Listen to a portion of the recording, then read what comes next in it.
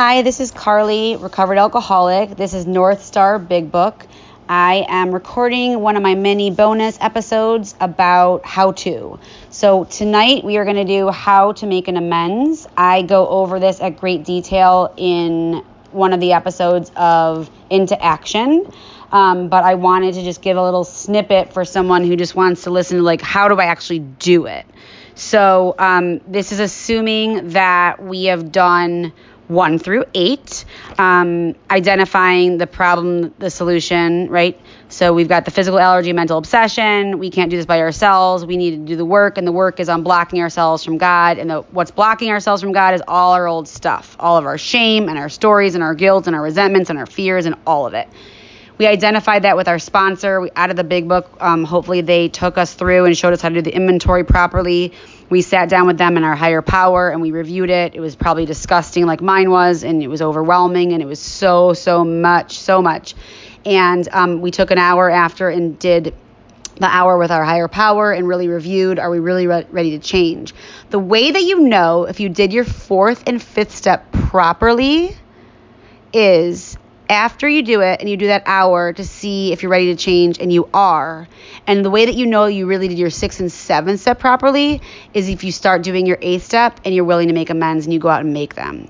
So the 8th step is like a half an hour to an hour at the longest. You take the exact same list from the 4th step, all the first column from the 4th step, you make it into an 8th step list. You identify if you're ready to make amends to someone now, later, or never. You pray about it, and then you go over it with your sponsor, and hopefully they help you switch things around. The way to make amends is this. Amends is about repairing damage done. It is not an apology. We do not ask somebody for forgiveness. That is asking somebody to give us something that we might not deserve or that they might not be ready for.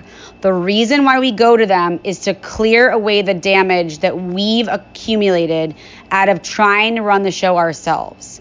We go to them and we ask them to we explain to them that we hurt them, we harmed them. So it's all about identifying what we did. I think for me, the thing that's the most important is to remember that what people want, what I want when I'm wronged, what people want is someone to acknowledge that the way that they were treated was wrong, and that the way that we behaved, they did not deserve. And this is how I do it. I go up to you, so let's say your name is Jane, and I've harmed you. We were in a relationship, whether it was intimate or friendly or family or boss or whatever it was. And I say to them, and first of all, I need to be able to identify with my sponsor, how did I harm Jane? Because if the way I harmed her in my head is I thought mean things about her and I talk badly about her, but she doesn't know, I do not make amends to Jane other than to not do it anymore. Because if Jane doesn't know that I felt that way about her, it's going to harm her more by so doing. So that's like the only time we don't do that. Let's say Jane knows because she was my best friend and I cheated on her with her boyfriend, and I stole something from her parents' house, and I embarrassed her, and then I never called her back like a million times, and I just was mean, and I was not a good friend. So I go to her first of all, I contact her however we are communicating, and I ask her if she'd be willing to sit down with me to make an amends. Now, I'm recording this in June of 2020 in the middle of a global pandemic when you're not allowed to sit down with somebody unless you're wearing a mask or you're 6 feet apart. And that's not ideal. However, it is amazingly ideal for anyone who is balking at their 9-step amends, because now there's absolutely no reason to not do your amends, because we can virtually do this anywhere, all over the entire universe, as long as the other person has either a phone or, even better, would be Zoom, FaceTime, any of those things, so you can look at each other's eyeballs. And what I say to Jane is I say, would you be willing to sit down with me for a few minutes to talk about something? If they want to know what you want to talk about, you just are very honest.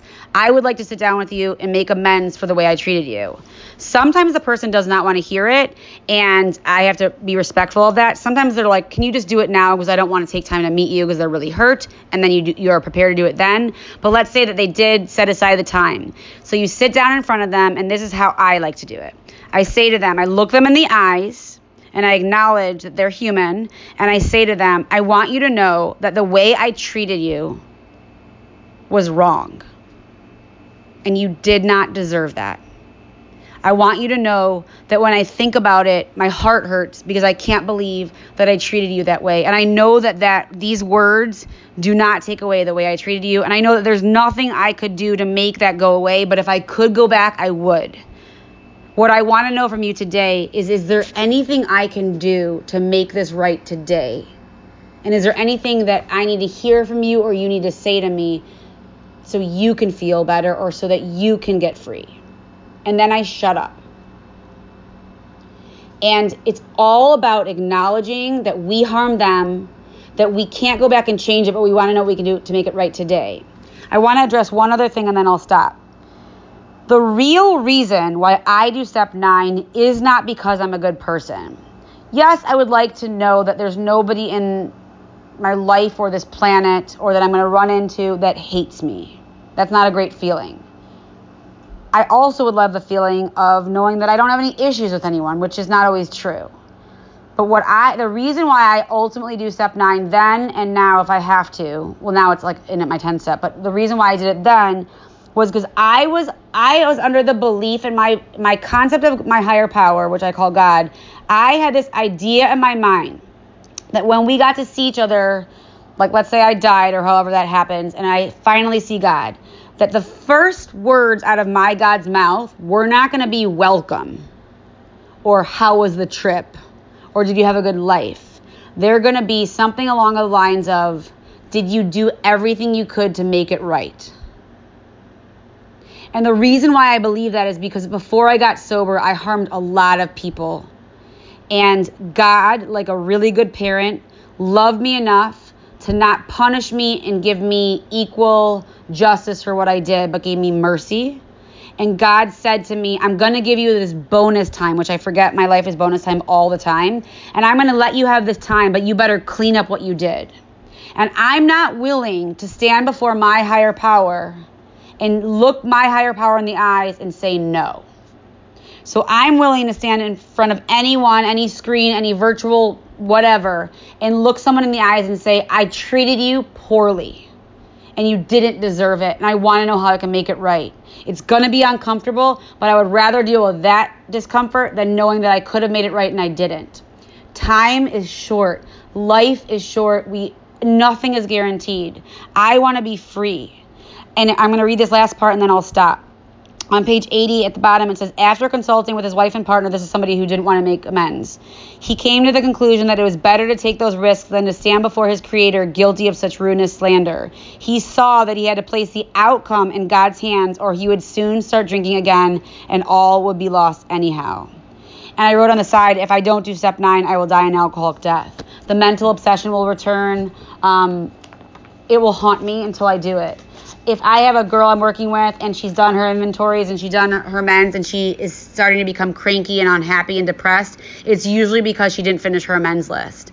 So I hope this helped you. It helps me to talk about it, and I wish you nothing but the best. Stay safe.